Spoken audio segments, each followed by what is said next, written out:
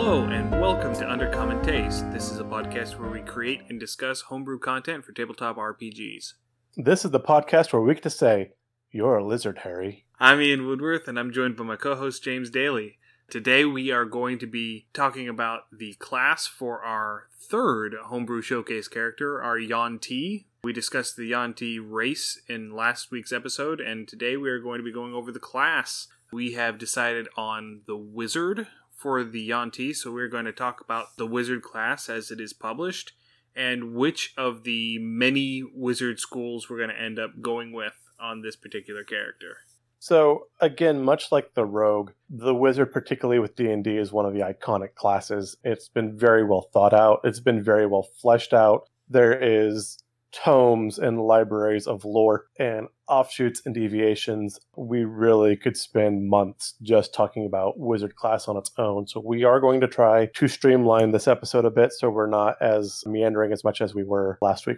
We're going to discuss the base class, and then we're going to touch on the three options that we were considering. We're going to discuss them a little bit, the merits and flaws of each, why we want to pick them, and then we're going to pick which one of the three we're going to use, and we'll go into detail on that one. So I guess we'll start at the top. Yeah, let's go ahead and start off at the top. Do we want to talk a little bit of lore about the wizard first, just to get an understanding of what we're going into here? Because we did discuss the fighter and the rogue. We did discuss them a little bit. Their role at the table and the role as the... What they do in the party? Yeah. Okay, that's fair. So your wizard is generally known as your glass cannon. So you can do a lot of damage, but you're very breakable. You're generally not your frontline fighter. You're generally the brains of the group, more often than not. Though how aware of your surroundings you are is always kind of up to question in roleplay. Generally, for your wizards, your dump stats are going to be your strength, your constitution, and your wisdom. I would personally say that Con gets a higher billing than Dex, at least in my wizards. In your wizards, yes. I'm thinking kind of like the traditional story. Dragonlance, one of my absolute favorite wizards, was from the Dragonlance novels, Rastalin. If you tried to drop his sheet, he'd probably have a constitution of 8 or 9, where he was physically very sickly, but he had so much intellect that was the balance. Yet he had a twin brother who was a fighter who was average on the intelligence, but he had huge charisma and con strength. But that whole, physically frail and weak wizard versus a very healthy and hale adventurer. Yeah, but if you're going in strictly looking at the mechanics aspect, you're going to want a higher con score because you're going to have to make concentration checks from time to time. Oh, you absolutely want the higher con score, but it's that how people normally would be introduced or see a wizard in story or tale. And there are so many saving throws that are constitution based. I was looking at a chart. I'm going to have to see if I can find it again. It listed out the number of saving throws for each attribute among spells and among monster abilities in the published materials. And constitution saves accounted for almost half of all of the saving throws in all of the spells and monster abilities. Yeah, how many of those were poison? Probably a good chunk of them. Yeah, now see, and again, numbers-wise, poison does get a little bit of the short stick in 5e, and Ian likes to bag on poison, and that's fine. I tend to play a caster character, so for me, poison's kind of a big thing, because Constitution's not normally where I put my extra points, and if you ignore Constitution in your wizard, then that poison spell will definitely put you in the dirt. Well, at least in this particular case, the Yuan-ti has resistance to poison, so you're going to have a little bit of a buffer there. I will say putting party members in the dirt is not always a bad thing if you have a necromancer in the party. There is that. But the poisoned status effect, it gives you disadvantage on attack rolls and ability checks. And that is going to be really, really bad for a wizard because you are relying on your spells actually landing. Right. Your constitution checks come up a lot. Any kind of poisoning, a lot of physical effects in general. Come up to your constitution save. How well can you hold up to disease? How well can you take a punch, really? How quickly are you physically dazed? That wizard, he's generally going to be the brains of the group, not your most physically imposing. He's not going to physically show up and darken many doors. He's kind of maybe one of the smaller, weaker characters of your group. He's not terribly agile. His abilities come in elsewhere. I don't see why he can't darken doorways. I mean, he has access to the darkness spell. Not doing it physically, but he's got the magic. So in 4th edition, you had 4 roles that your different classes filled. There was a leader role, a defender, a striker, and a controller. And you think about the wizard, and you think that the wizard would be a striker, just dishing out massive amounts of damage. But in 4th edition, the wizard was classified as a controller. So they had lots of status effect spells, and they were able to, lock down enemies or maneuver them around in such a way that your other characters could get a better hit on them, or to keep them away from your squishier characters or what have you. And I think that particular aspect has carried over pretty substantially into 5th edition. A lot of the spells in the wizard's repertoire really carry through that controller aspect, that maneuvering the pieces on the battlefield, if you will. Yeah, that makes a lot of sense. A lot has to do with how you're going to play your wizard. We talked about, in one of our earlier episodes, joking about a party full of bards or a party full of paladins. It would be really squishy, but a party full of wizards would be very interesting if they all came from different schools. Because each of the schools it completely changes how you play the table. Everybody knows evocation. I'm going to cast fireball and blow everything up, and that's how most people know wizards. They wouldn't even necessarily all be very squishy, because you have the Abjuration Wizard, which gets extra AC. You have the School of War Magic, which they get to say neener neener every time someone throws a spell at them. The Blade Singer is also one that I see a lot as being just a crazy, overpowered uber wizard. And that's for a wizard that you want to be able to get up into other people's faces. Right. Depending on what school you want, the wizard can play so many different roles. As much as I felt the fighter was kind of, you don't want to roll a character, so here's a fighter, and a fighter's a fighter's a fighter. The wizard is your exact opposite. And that's why we're going to try to focus on a couple schools instead of talking about absolutely everything, because we really could be here forever. Yeah, we could easily spend 7-8 hours just sitting here talking about wizards. And not the company, but the class. We could sit here for 7-8 hours and talk about wizards and not even come close to reaching the bottom of the topic. So if you really want to think about your character, if you really want, again, a lot of that adaptability, if you don't want to be the big barbarian swinging a club or an axe or a sword, the wizard's really your character. And this is the character I personally lean more towards. All right, so let's go ahead and dive into the class features for the wizard. They're D6 hit die. They were a D4 in earlier editions, and I'm glad that they bumped them up to a D6. D4 just squishes way too easy. Oh, they were so squishy. I mean, it wasn't uncommon to have, in 3rd edition, a 5th level wizard with 20 hit points. It was just disgusting. You tripped on a stool. Oh, your character's dead. Yeah, you tripped on a stool, and you bumped your head on the corner of the table, and now you're dying of brain hemorrhage. Let's see that great big brain help you now. Your proficiencies, you don't have any armor proficiency. You get nothing. You get nothing. You lose. Good day, sir. Weapons, you get daggers, darts, slings, quarterstaffs, and light crossbows. So all just very simple, lightweight weapons. Nothing that actually packs much of a punch at all.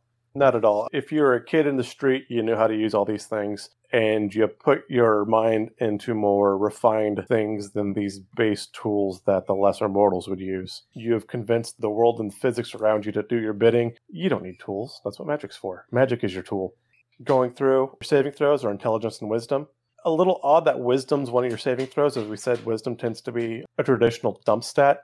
But it fits. It fits that wizards have wisdom as a proficient saving throw, because the whole thing about the magic that a wizard uses, yes, it is all about the knowledge of how to find the spell and how to perform the spell properly, but it is also greatly rooted in mental discipline.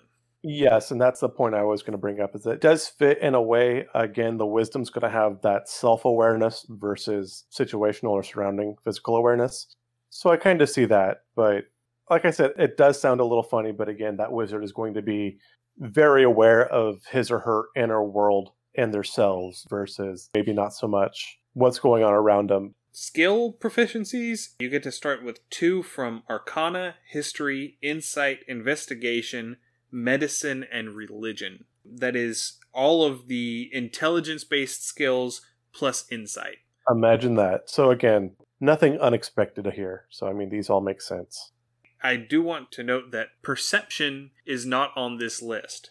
So this plays into that whole absent-minded professor stereotype that you've got going on, where they're not very perceptive of their surroundings when they're not actively looking for something.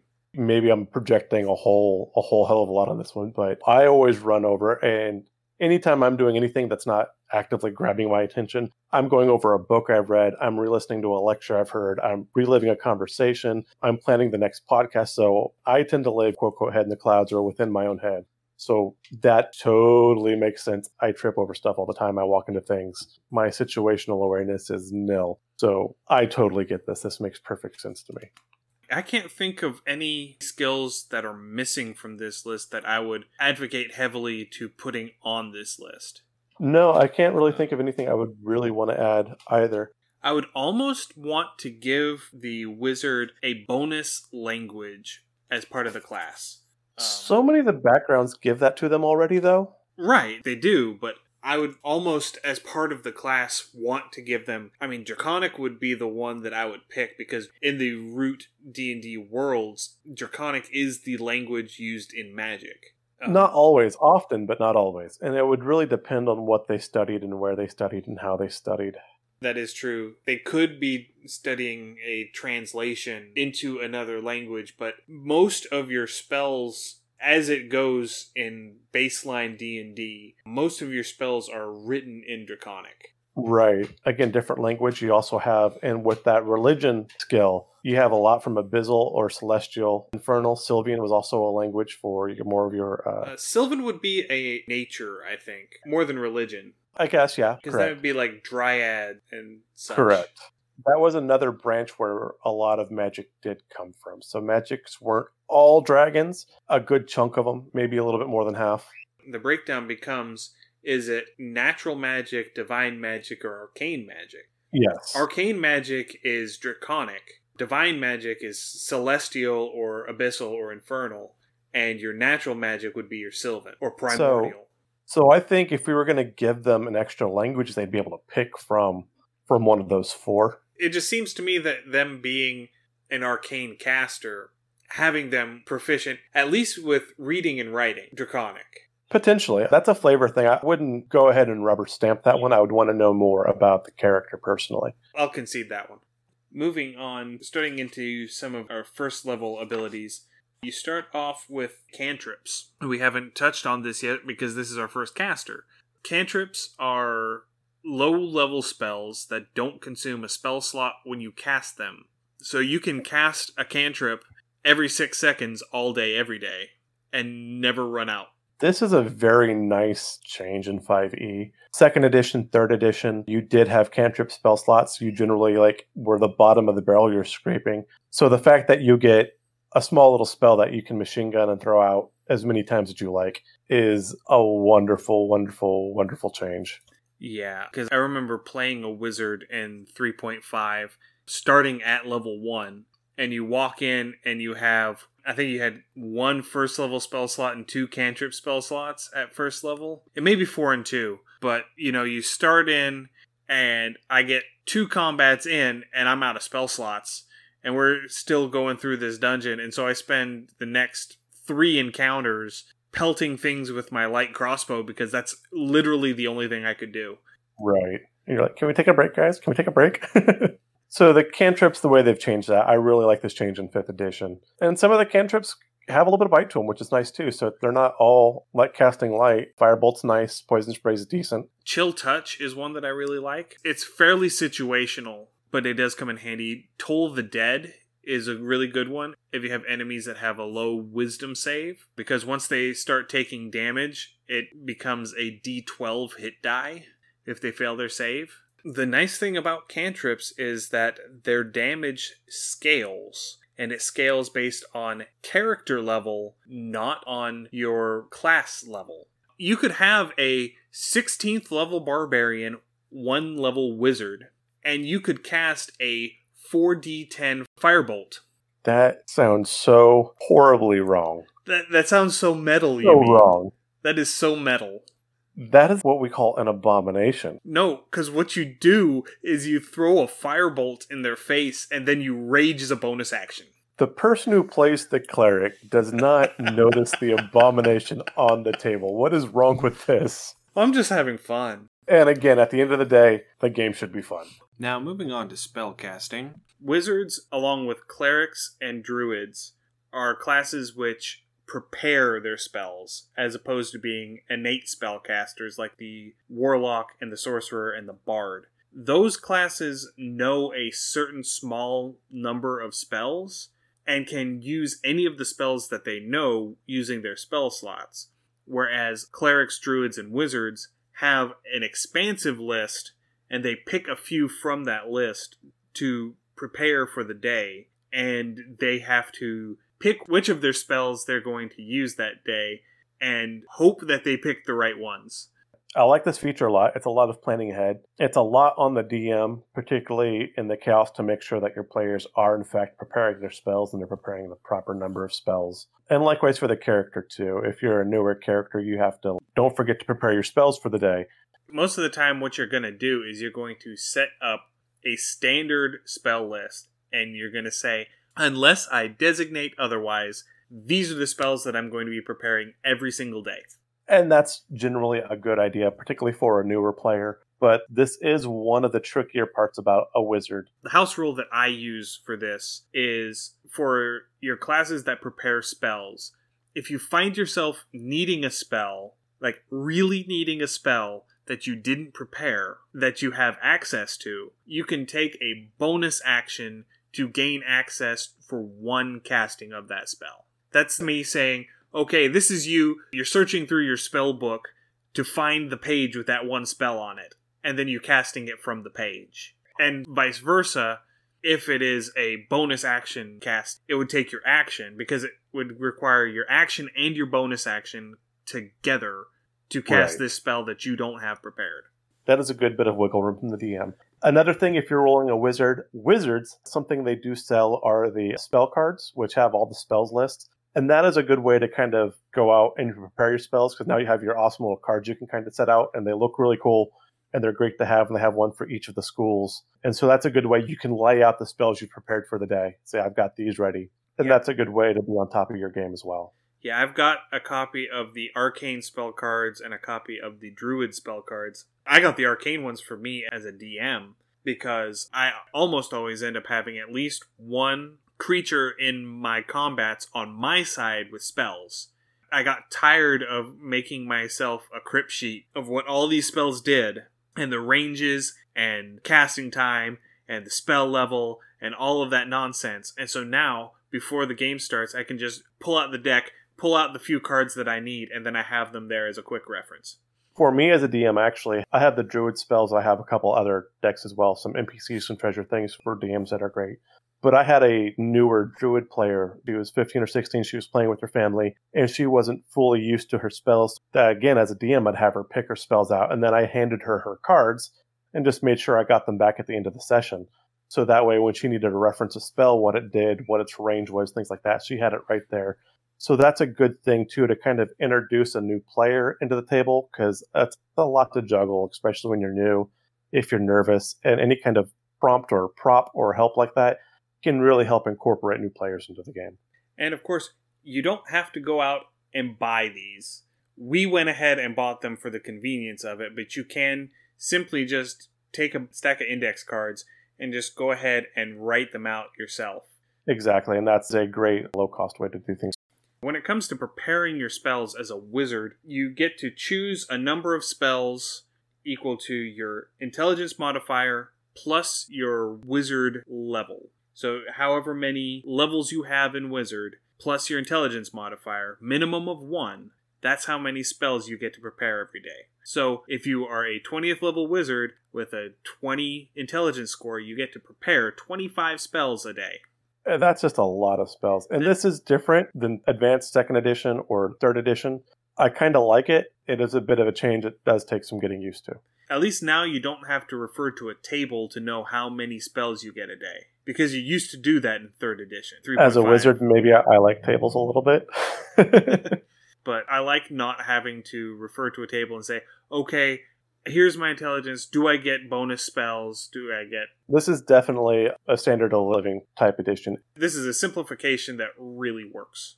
It really does work, and this is me wearing an onion on my belt saying I like my old tables, but that's just me being a crotchety old man. And you get to prepare a new batch of spells every time you finish a long rest. That's when you can change your loadout. So you've gone, you've slept, you hit your save point, you see a little spinny icon down in the bottom corner. But just remember, just because you prepared a spell does not mean you necessarily get to cast the spell. You can only cast so many spells a day. You have so many spell slots. Right, and it's an important thing to note that when you cast a spell, you don't unprepare it. So if you have, let's say you prepare Fireball. It's a 3rd level spell, and you have, just for argument's sake, you have a 6th level spell slot, 2 5ths, 2 4ths, 3 3rds. You can cast that Fireball using all of those spell slots. So that's 5 plus 3. You can cast Fireball 8 times. That's too much Fireball. That is probably too much Fireball. Put the bottle down, take a step back. You've had too much Fireball. But you can cast 3 3rd levels, 2 4th levels, 2 5th levels, and a 6th level Fireball using all of those spell slots if you want to. And again, that's the difference when you looked at 2nd edition or 3rd edition. You'd actually have to prepare the spell to the slot. So if you wanted to, you'd have to prepare a Fireball 8 times, or you prepare a 3rd level Fireball and a 5th level Fireball and maybe Melt's Acid Arrow and Darkness and whatever else you would want to throw in there. So I like that simplification that they've managed to pull out here. I'm getting used to it. It's not a bad thing. It's a definite change. As someone who didn't play casters in 3rd edition for this very reason, I like it. Go back to your cleric. Me and my Horizons. Yes. Moving on. Spellcasting ability is going to be your intelligence. Your saves 8 plus your proficiency bonus plus your intel mod. So it's like your other saves. It's just based off your intelligence. Not a huge surprise. Your spell attack modifier is your proficiency bonus plus your intelligence modifier. Nothing terribly surprising there. So you always have this single benchmark number, and if they roll that number or higher, they save. If they roll below that number, they fail.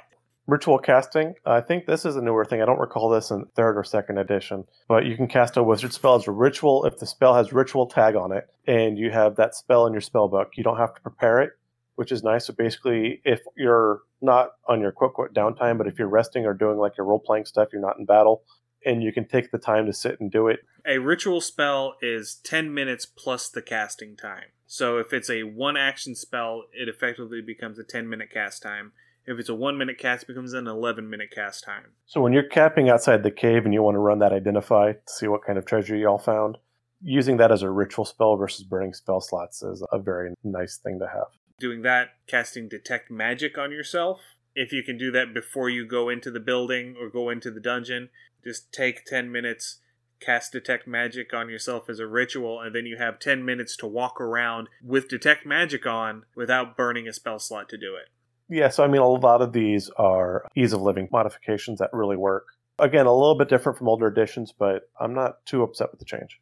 So going back to the spell book, we did jump over this. The spell book is going to be your codex where you're keeping all of your spells.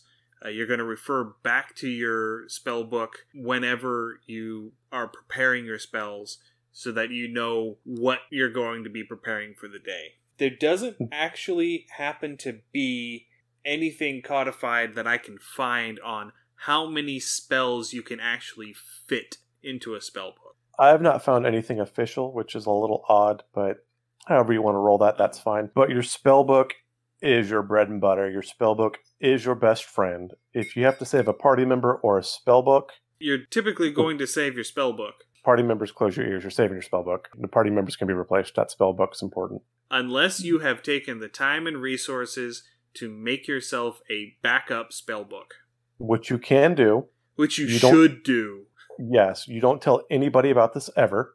And then you probably still save your spellbook of your party member because then they know you have an extra spellbook. Your spellbook, from an RP standpoint, that is the core of your being. This is Davy Jones' heart in a bottle type thing. You know, this is the sole focus of your character. Whenever you're making your spellbook for your wizard, it doesn't have to be your typical book. It doesn't have to be this big tome that you carry around with you. I have seen people play characters where they have a series of scrolls that they carry around that they inscribe their spells on. And so they're covered all over with all of these scroll cases. I played with a guy who actually was covered in tattoos, and his tattoos were his spells. Whenever he got a new spell, he would ink it onto himself. That's a great idea. I like that as RP. That was really cool. My Warforged wizard, his spell book, it's like a leather 3-ring binder almost, where each page is actually a sheet of metal that he has engraved his spells into. A whole lot of your character's personality can be displayed in your spellbook and how you choose to portray it. It is something that doesn't have to be your bog standard book. You can definitely get away with some interesting concepts if you want to. If you were playing a more modern version, your spellbook could easily be your cell phone or your device. However you're going to store and save knowledge, that's pretty much how it is. This said, you can find somebody else's spellbook. You keep your spellbook next to you, but if you knock off that enemy wizard, or you find where the archmage once lived and you go ransack his mansion, you might find their spellbook. And at that point, once you take their spellbook, I don't know if you have to, some of you have to attune to, but then you have access to all of those wonderful spells that they once knew. So now you have 2 spellbooks to choose from. Well, you can't prepare spells from someone else's spellbook. Can you not? No, you have to copy the spell into your spellbook. Okay, I thought once you attuned to it, it became your spellbook as well. There is no attuning to someone else's spellbook. Then I was wrong with that, and I will recant those words. If you find a spellbook, or if you find spell scrolls are also another great way of accumulating spells for your spellbook. If you find them, you have to copy them into your spellbook before you can prepare them. Because, and this is going back to the lore in 3rd edition, whenever you're copying a spell into your spellbook, you're putting in your own personal annotations to it, your personal notes to it, details on do it this way, not that way. You're personalizing the spell to you. And so you can't do that from someone else's spellbook because that is their notes and that is how they would prepare it. And you don't prepare spells the same way as every other wizard. Every wizard has their quirks on how they prepare their spells. One last thing, spellcasting focus. As a wizard, you can use an arcane focus. You don't really run into this a whole lot because a lot of tables don't require material components for a lot of their spells. At my table, I only require material components if they have a specified value in the cast. So things like Resurrection, where you have to have a diamond that's worth a certain amount of money, or Hero's Feast, where you have to have a gold chalice worth 1,000 gold in order to cast the spell. Those I will require the material components for. But things like Fireball, where you have to have a pinch of, is it sulfur and guano? I believe so, yeah. Whatever those little material components are, I don't require those. That can get really nitpicky, and that becomes a lot of accounting. Depending on how hardcore your party is, you may want to keep with that, you may not. If you're just trying to get people together on a weekend and have fun, that's nothing too much. You might want to tell your wizard every so often that they have to spend so much on materials, perhaps, to kind of keep that balance, because those spells are supposed to come at a cost. It's not supposed to be free spells. And if you buy a component pouch, that is supposed to be your catch-all that contains all of your material components to cast whatever spell you have. But the thing about the arcane focus is, if you have an arcane focus, you get to ignore the trivial material components of spells. That's actually in the rules. Yes, and so that's a good thing to pick up as an adventurer, generally. And you can use something as simple as your wizard staff. Your wizard staff can be your arcane focus. I put on my robe and wizard hat. And then whenever you're learning new spells, you get 2 new spells every wizard level for free. And everything else you have to find a spell and copy it into your book, which costs 50 gold and 2 hours, I believe it is, per spell level of the spell. Right. Okay, so I think that pretty well covers it. That is a fairly thorough overview. And that's all at level 1, guys. Luckily, it tapers off real quick. So, starting at 2nd level, you get Arcane Recovery. Arcane Recovery is really handy because No, you get Arcane Recovery at first level. Oh, you do get Arcane Recovery at first level. I am sorry. So, once per day, when you take a short rest, you can regain half of your wizard level worth of spell slots back. You can't get anything higher than a 5th level spell slot back using this, but it always, I think it rounds up. It actually specifies, this is one of the few times when it specifies that it rounds up instead of rounding down. So at first level, you get 1 spell level, so you get 1 first level spell slot back. Once you hit 3rd level, you get 2 levels, so you can get 2 first level spell slots or a 2nd level spell slot. And you can piece it together however you need to. But this is great because you're going to be slinging a lot of spells, and this is just a handy way to get back some of those spells that you cast. Exactly, and this way you're not just slinging only cantrips. Starting at 2nd level, you get to choose your Arcane Tradition, which is the school of magic that you're going to be focusing in. There are like 10 of them, so we're not going to go over all of them because that's a lot. Really, we could spend an episode on each one, honestly. You've got your classical 9, and then they've added in various arcane traditions versus, your different source books or your UA. There's a lot of options here. We're going to brush on a handful that we looked at. We're going to go ahead and finish up the base class features because most of the abilities that the wizard gets come from their traditions. They don't get a whole lot from the base class as they level up. And I like that because it makes each individual school of magic feel like a completely different type of wizard. Exactly. And like we were talking at the beginning of this episode, this is, as much as I had the issue with the fighters feeling very conveyor belting off the line, the wizards, each and every one can have so many different flavors. 4th level, you get your first ability score improvement. You get ASIs at the standard distribution of 4, 8, 12, 16, and 19. So the wizard only gets 5 ASIs, which is, it's odd because in 3rd edition, in 3.5, you ended up getting at least 2, if not 3, bonus class feats. I know that the fighter got a bunch of extras, but the wizard actually got a few on their own. There was a lot of customization for your spells in 3rd edition, particularly things like quick magic or meta magic. Yeah, meta magic feats were the big thing, and you had to buy each meta magic as a feat, and it was something that all casters had access to, rather than in 5th edition being a sorcerer class feature. Right, and so at that point, just for pure utility's sake, the wizards needed more access to feats. Those aren't so much an item in 5th edition. That need has been reduced. And then the next thing you get in the base class, you don't get until level 18. At 18th level, you get Spell Mastery, so you get to choose a 1st level wizard spell and a 2nd level wizard spell, and you can cast them as a 1st level or 2nd level spell, respectively, without consuming a spell slot. You're basically making a 1st level cantrip and a 2nd level cantrip, which is really nice. These are spells that you have used day in and day out every single day.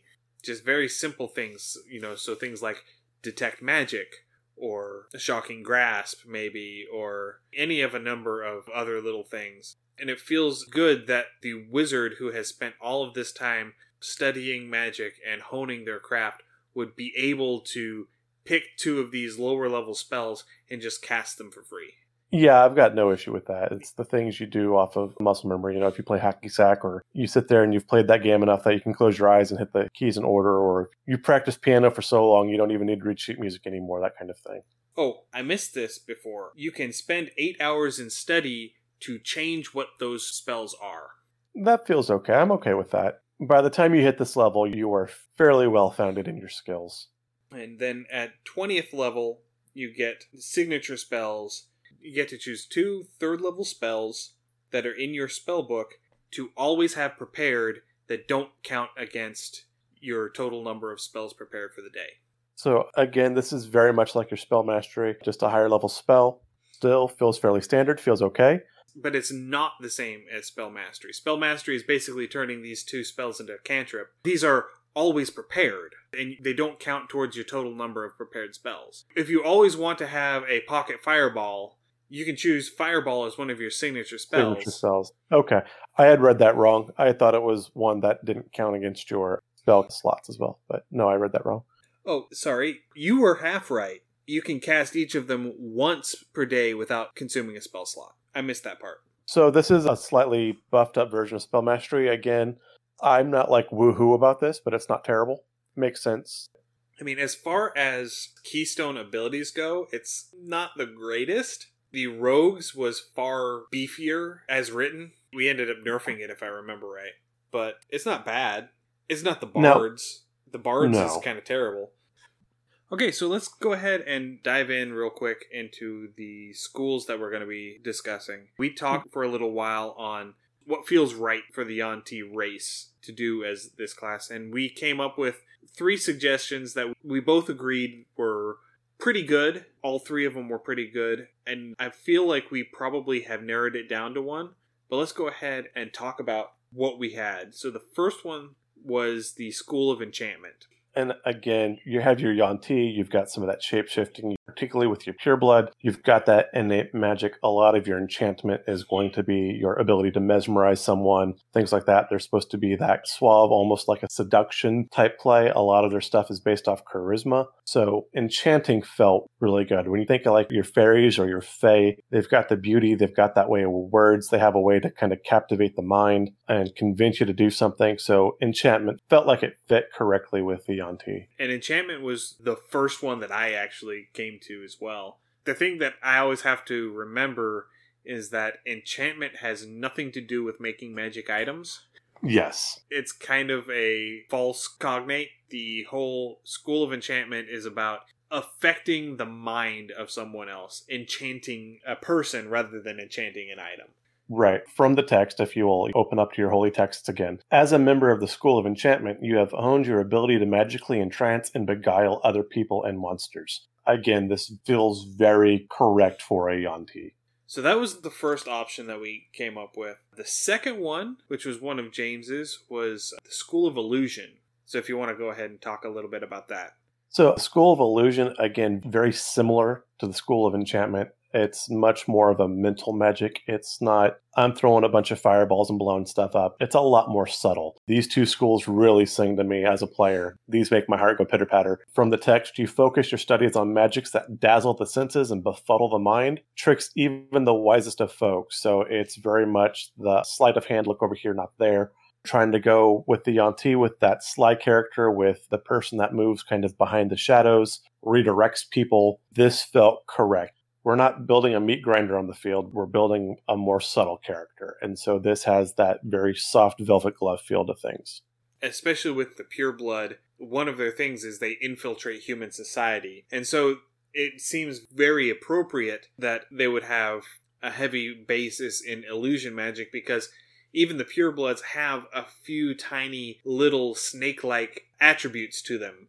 And so this School of Illusion would allow them to tweak their appearance just that little bit to cover that up. And so the third one was one that I suggested, and I pulled it from the Unearthed Arcana, is the School of Onomancy. And oh my god, I love this idea. I absolutely love this concept.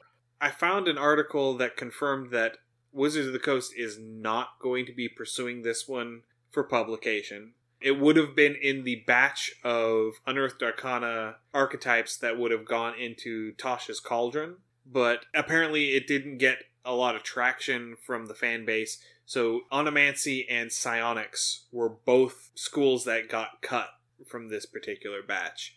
It's totally okay, Wizards. We got you on this. We're not going to cover this in depth today. This one needs some attention. It's a beautiful, beautiful school. Yeah, I love it. It plays into finding the true names of your targets and then using their true name to gain power over them. Not in the sense that something like the Dresden Files would have you do, where if you utter someone's true name 3 times, you can summon them to you and bind them to your will. That's actually fairly close in some of the old D&D lore, though. Yeah, you could do that in some of the old D&D lore, but that is just entirely too overpowered for what 5th edition is built for.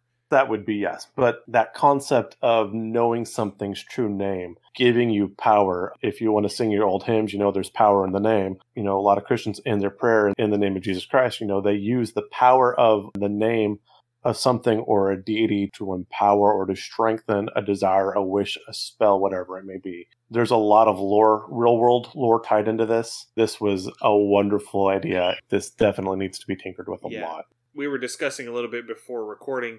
The most prominent example of this is the story of Rumpelstiltskin. Exactly. You had to know his real name to break the power of his magic. The Romani, they used to have the tradition of giving a child a name that was their quote-quote real name or their hidden name, and then they would call them by something else for most of their lives. And generally the only person that would know your real name would be your parents, your spouse, and your priest. And that was it. Maybe like a blood brother or someone who you're extremely, extremely close with. Not your wife, but your partner. So your parents, your partner, or like your priest or something like that. You also see some of this with Catholic confirmation.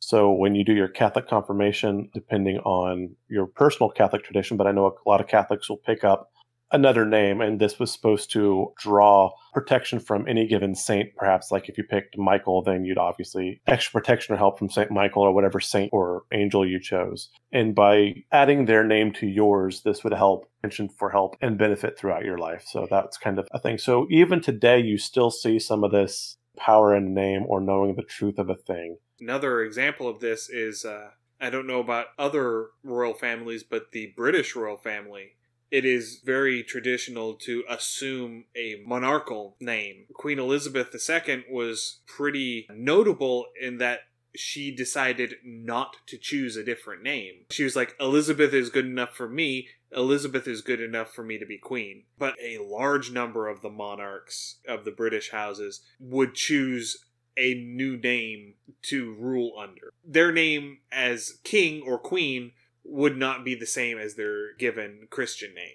Going back to one of my characters I played with Ian, my halfling, my warlock, part of the deal is when he got his power, because he was actually chosen initially as a sacrifice and he was able to convince the entity to give him power instead of consuming him. But he lost his name as part of that deal, and that's one of the reasons why he goes about collecting names. So we had Newt, Magnus, Shadowcaster, Ripper of Wings of Cure of Boots. I actually found it written down the other day and found out we've been leaving a name element out. It's actually Newt Greedo Magnus Shadowcaster. That's right, because he did shoot first that one time. He did shoot first. So he is Newt Greedo Magnus Shadowcaster. But again, I love this lore. I like how this works. This rolls right into how I would play a character. That said, as the UA is written, it has some really bad flaws that unfortunately affects its usefulness. It was very poorly written. And I think that's part of the reason why it didn't get much traction, is because it was just not very well written.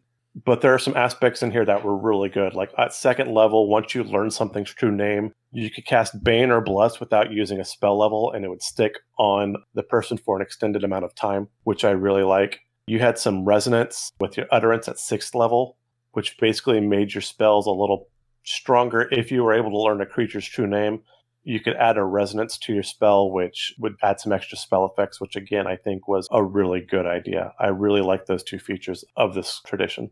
And as one of your second level features, you actually got to take a bonus action to try and discern the true name of a creature. So you wouldn't have to rely on all of this background research before you got up to it. If you ran into some big guy that wanted to eat your face, you could, as a bonus action, try to figure out his true name so that you could gain that extra influence over him. A big problem with the school was, as written, if it's saved against a saving throw, then you could never try that spell on that creature again, which was really weird. If you failed to discern their true name, you never got a second chance. Right. And the other thing, they were saying that many creatures don't have a true name, so... Which I can get, because a true name lends itself to a certain amount of sentience. So if you're not a sentient creature and you're not a notably powerful creature, then it makes sense to not really have a true name. But they're basically saying that even some sentient creatures, just their culture, no, we don't have true names in our culture, so it doesn't count. So the chances that it could be once if it hit, and then there would be a huge chance that you used just bonus action on something that had no true name, that part felt kind of broken. that was something that definitely needed some work. Your higher level skills on this needed some work as well. So we wound up deciding not to use Onomancy. We are definitely going to revisit that though. Yeah, absolutely. We are definitely going to do an episode later on where we revisit Onomancy and try and fix it. So this drew us back and this left us with our first two that we picked, which come from the traditional schools, either Enchantment or Illusion. Illusion's got a lot of really good stuff in there. It packs a little less punch than Enchantment, in my opinion. I don't know, because there are some really nice things in there. I like the fact that at second level, when you cast Minor Illusion, you can get an image and a sound at the same time. That is really handy, especially at low levels. But the thing that sold this for me, because again, we're talking about what feels right with the character we're developing. We're developing a Yuan-ti character. And I love me some Kipling. I love me some Jungle Book. I love some Rikki Tikki Taffy. And Hypnotic Gaze at second level. Second level, when you choose the school, your soft words and enchanting gauge can magically enthrall another creature. So basically you get that hypnotic stare. The snake would stare and hypnotize their prey. It's a very traditional ability that snakes have. This fits perfectly. So I believe we had agreed that we are going to stick with the School of Enchantment. Is that correct? That is correct. We are going with the School of Enchantment. So you've got Ka from the Jungle Book with his Hypno Eyes, or in the live action they had actually, was that Scarlett Johansson? I didn't with the voice? I didn't watch the live action one, so...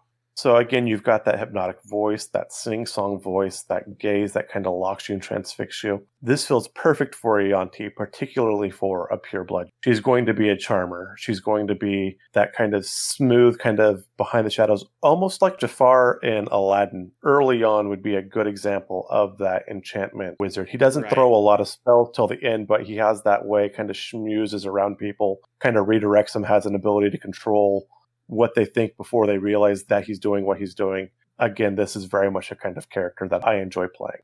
All right, so starting off with the School of Enchantment, you get it at second level. When you take this at second level, you get Enchantment Savant, which halves the gold and time requirements for copying an enchantment spell into your spellbook. James likes this a whole lot more than I do. I think that this is too minor of a feature, personally. In the long run, I don't think it really affects how you play your character. Not so much in the long run, but early game, particularly when you don't have a lot of gold. And this is, hey, you joined our school, here's the secret pin you get and all that stuff. But when it comes down to, second level, third level, when you're having to pick which spells you actually have in your spell book, and you haven't looted all that treasure yet, you're going to spend that gold generally where you could get more spells versus something specific. I am okay with this. Ian had some good ideas to maybe replace or do something else with them, or just to toss this out completely. I don't know. I kind of see this being effective early on, your first 2 or 3 levels. And after that, yeah, you should be looting more than this matters. The primary complaint that I have about this is that, yeah, it does affect copying spells into your spell book at the earlier levels, because that's when you're going to be lighter on coin. But you're going to be gaining those first few levels pretty quickly. And you get 2 spells for free every time you gain a wizard level. So 2 spells completely for free. You don't have to pay any gold to get them. You don't have to spend any time copying them into your book. They're 100% free. So free Fireball, and then you use your half-price enchantment spells. But the thing that I was going to suggest, and unfortunately it does add a little bit of a bookkeeping issue to it, but give you a +1 bonus on attack rolls and saving throw DCs for enchantment spells. So you get a +1 bonus on all of the spells for your school. And this feels thematically correct for the character. If your character is studying a particular set of spells, then they are going to know how to use them better. So I really am okay with this. If you want to toss out the gold cost, because a lot of people don't even really account. I would actually just tack it on. Yeah. Oh, if you want to tack it on, that'd be fine. I'm okay with leaving it, because this half price for copying spells of the enchantment school really is such a minor little thing that it doesn't bother me in the least to leave it. Then yeah, let's go ahead and tack that on, because like I said, this does feel good for your lower level characters. And I do think it will tend to affect how your characters choose their spells they have in their spell book, particularly early on. So moving along to the next one, Hypnotic Gaze. James touched on this. As an action, you can choose one creature within 5 feet of you and force that creature to make a wisdom saving throw against your spell save DC or be charmed by you until the end of your next turn. The charmed creature's speed drops to 0 and is incapacitated and visibly dazed. So on subsequent turns, you can use your action to maintain the effect, extending its duration until the end of your next turn. However, the effect ends if you move more than 5 feet away from the creature, if the creature can neither see nor hear you, or if the creature takes damage. Once the effect ends, or if the creature succeeds on its initial saving throw, you can't use this feature on that creature again until you finish a long rest. This is a wonderful ability for if a room that you need to get into has one guard, and the wizard just walks up to the guard and starts a conversation and uses this ability and just stands there and talks to them and maintains that ability until the rest of the party is done getting whatever it is in that room and disappearing. And then you drop it off and you walk away. This is also a good way to do crowd control in combat. So if you've got a handful of small things running about and you've got a big nasty there, you can try to use this hypnotic gaze to kind of lock one character. And if it's incapacitated one, it's going to be taking disadvantage on save throws. And I believe people attacking it get advantage, so they could pummel it real fast, or you can kind of stun it and keep it in place while they squish the small stuff, and then they can all kind of focus on the big thing. The 2 downsides to that is, 1, you have to get within 5 feet of it, and 2, if it takes any damage, the effect ends. Right, so this is one of those things you can communicate to your party, but you see the fighter, because we all know the fighters have the really crappy will saves anyway, and you say, hey, I've got this one. If it moves, hit it, but if it doesn't move, leave it alone, that kind of thing. This does take a little bit of party coordination, but it can be very useful in combat as well. It's a good panic button. It is a great panic button. Or if you're in there with your rogue friend and you charm the shopkeeper, and then you can just, empty the shop. Continuing on, at 6th level you get Instinctive Charm. When a creature you can see within 30 feet of you makes an attack roll against you, you can use your reaction to divert the attack, provided that another creature is within the attack's range. The attacker makes a wisdom saving throw against your spell save DC, and on a failed save, they have to attack the creature that is closest to it, not including you or itself. And if there are multiple creatures available, the attacker gets to choose which one it hits. I like this. This is kind of a good spell. One of the details that I like about it is on a successful save, you can't use this feature on the attacker again until you finish a long rest. So this means that you can use this as many times as you want until the creature that you're using it on saves against it. So if they fail 5 times in a row, then you get to use it a 6th time. But if they succeed on it, you still get to do that on every one of his buddies at least once. And that is something that in the School of Enchantment is you can use those spells on something as many times as you need until they realize that you've tried to enchant them. And then at that point, it generally doesn't work. And at that point, they generally are a little angry with you. At the very least, they're bitter because they know you've been messing with their head. It never goes well whenever someone figures out that you've been fiddling with their gray matter. Continuing on, 10th level, you get Split Enchantment, which is really nice. When you cast an enchantment spell of 1st level or higher that targets only one creature, you may have it target a second creature. That comes in super handy. Yeah, this gives you a handful of utility. I like this.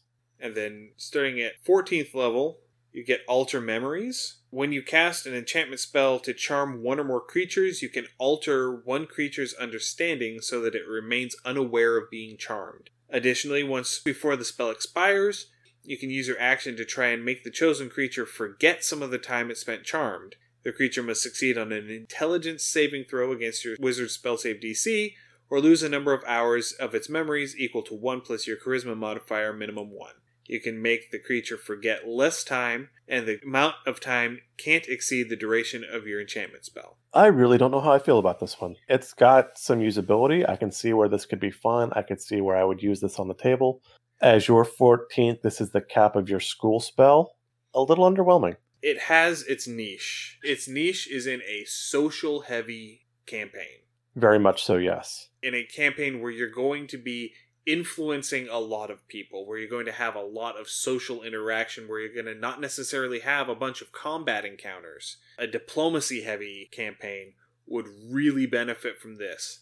But if you're going to be doing a dungeon crawl murder hobo game, Not so much. This ability just doesn't have the muscle behind it like some of the other ones. I do like the fact that the person doesn't understand they were charmed afterwards. That's probably my favorite part of this. And I like the whole, they forget a certain amount. Because if you can charm a person into helping you with something like suggestion... And then there's no witnesses, and they don't know what happened. Yeah, they help you do whatever it is that you're wanting done, and then you just wipe their memory afterward. They forget that they saw anybody with you. And they forget why their fingerprints are all over everything. Yeah. That does bring a bit of light into it. As you said, this would definitely be for a much more social game, a lot more RP than combat oriented. Not the worst capstone feature we've seen, not the best. I'm of mixed feelings. I give this something slightly better than a Mads. This will make me think how to use this, and anything that makes me think about how I'm going to play my character, I have to be okay with, because I like thinking in my character's shoes, and that's what makes the game. I like that the attribute that determines how much of their time you can erase is charisma, as opposed to intelligence. And again, that lines up perfect with our Yuan-Ti. Versus me personally, if I was rolling a wizard, I would use that charisma score as a dump. With our Yuan-Ti, that's not going to be the case. So I'm really okay with this. I like it. I think largely, with the exception of Enchantment Savant, which is that 1 second level ability, we aren't actually altering this much at all. No, not so much. And again, the wizards are so well written. I mean, if you're going to take a company calling themselves Wizards of the Coast and they kind of half-assed the wizard, that would be a bit more than ironic. So the wizards really are well fleshed out. They are fairly well balanced. Yeah, I'm impressed with the published wizarding schools. There are aspects of onomancy that I really would like to throw into some of these schools, particularly to something to make a spell stick a little better or hit a little harder. As it is, I'm really comfortable with how these are written. And as it is, we can always come back and make an onomancy wizard feat that would let us pull some of, like, the resonance. Let a wizard pick up a couple of the resonance. I definitely want to work with that onomancy tradition, either a full tradition in school or just, we'll probably have a dozen or so episodes later on just talking about feats, because there are all kinds. Feats tend to be a little forgotten in this edition, I think. Well, they wanted the feats to play a lesser role because they were so prominent, especially in 3rd edition. Oh yeah, feats were everything in 3rd edition. And feats were one of those things where there were dead feats. There were feats that it was a complete waste of a feat to buy it. But I think that brings us to the end of our wizard for today. In our next episode, we're going to be building up our magic items for this character, which I'm real excited about. I've already come up with some stuff, and I've cued you in on what I'm doing, so... Right, yeah, this is going to be really fun. And then we'll actually have 3 of our 4 set pieces set. So we are making some progress on this. And again, we are planning on having these roll out. We're going to test them at 3rd, 10th, and 20th level. So we are going to have some playtime with these characters as well. 3rd, 11th. 3rd, 11th, yes, and 20th. We are going to plan to publish everything. So we do plan to publish our few changes we have. We will publish. We are in our launch, so these are our first 8 weeks. This is our launch period. So again, if you subscribe to our podcast, that's great. We are now pretty much on most of the major podcast features. You can find us on Amazon. You can find us on Apple iTunes Store. We're on Amazon Podcasts. We're on iTunes. We're on Spotify. And we're hosted on Podbean. And so if you enjoy us, tell your friends again. Like us, subscribe to us. We're all very much word of mouth right now, so we are hoping to build a following with you all. Message us. Let us know what you think about this character, what you think. If you've read up on the Onomancy UA, share your thoughts on that. We would love to interact with you. Hopefully after we get our playtest out, we are hoping to have a lot more subscriber and user interaction. Thank you for joining us for the Undercommon Taste podcast. If you enjoyed it, please pass it along to your friends. If you have comments, corrections, suggestions, or ideas, please feel free to send them to us at undercommontaste@gmail.com. If we like your idea, it may make it into a future episode. You can also find us on Twitter under the handle @UCTHomebrew and on Instagram and Facebook under Undercommon Taste. Our theme music is Massacre Anne, written and performed by Mary Crowell and used with permission. You can find Mary online at marycrowell.bandcamp.com or on Patreon at patreon.com/Dr. Mary C. Crowell. Again, thank you for joining us and stay safe. You'll hear from us again soon.